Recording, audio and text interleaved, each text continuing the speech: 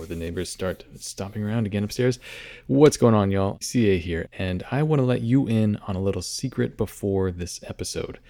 If you ever wondered how I got so many interviews from folks all across the US so easily, it's mostly thanks to Zencastr. Zencastr is an all-in-one online podcasting platform that allows you to record your guests at high-quality MP3 or WAV files on separate tracks to make your podcast editing streamlined and easy.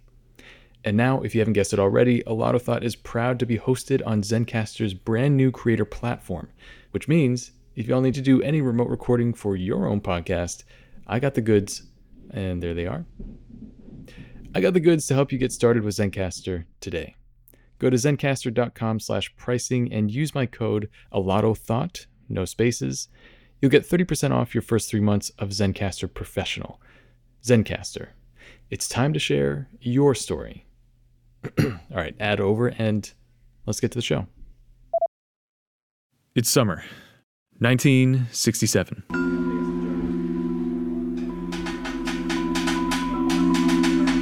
Neither my mom nor my dad, at the tender ages of 7 and 6, have any idea how the past 80 years led to a single moment in American history that would create the future we're living in right now.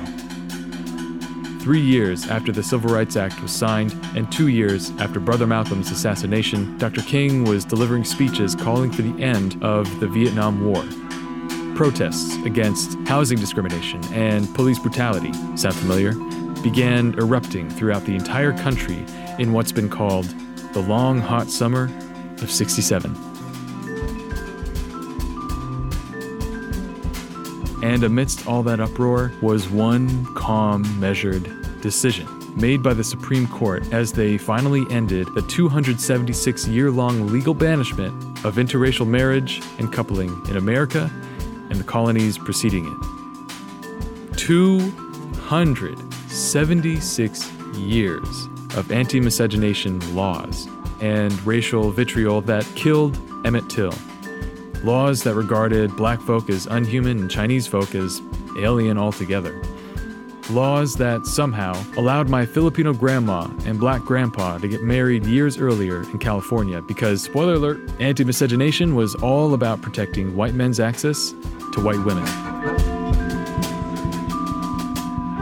June 12, 1967, affectionately named after the surname of the couple who brought the case to the Supreme Court, Loving Day, was about much more than just allowing black folks and white folks to be legally with one another.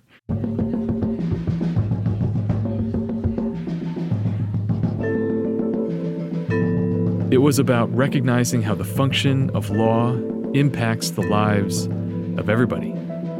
Did Loving Day make my parents' own wedding 20 years later on the steps of Annapolis uniquely special?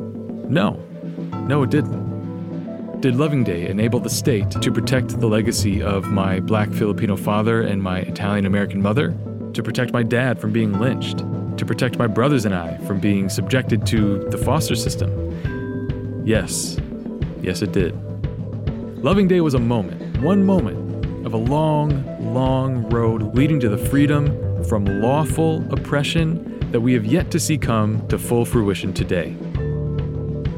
On this Loving Day, I'm asking y'all to reflect not just on your own life, if you're mixed, or your parents' lives, but on those who still have yet to obtain the fraction of solace that us of the loving generations received.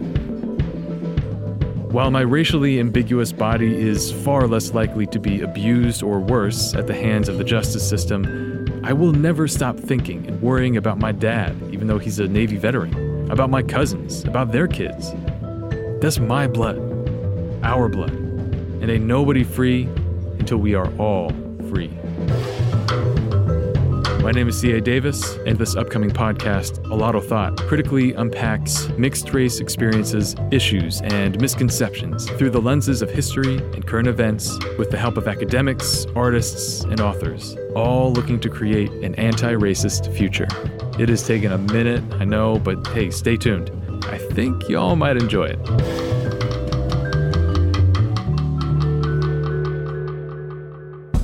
Feel free to go to lattothought.com. That's LATTOTHOUGHT.com for more information and to sign up for our mailing list And also give us a follow on Instagram and Twitter at LATTO_thought.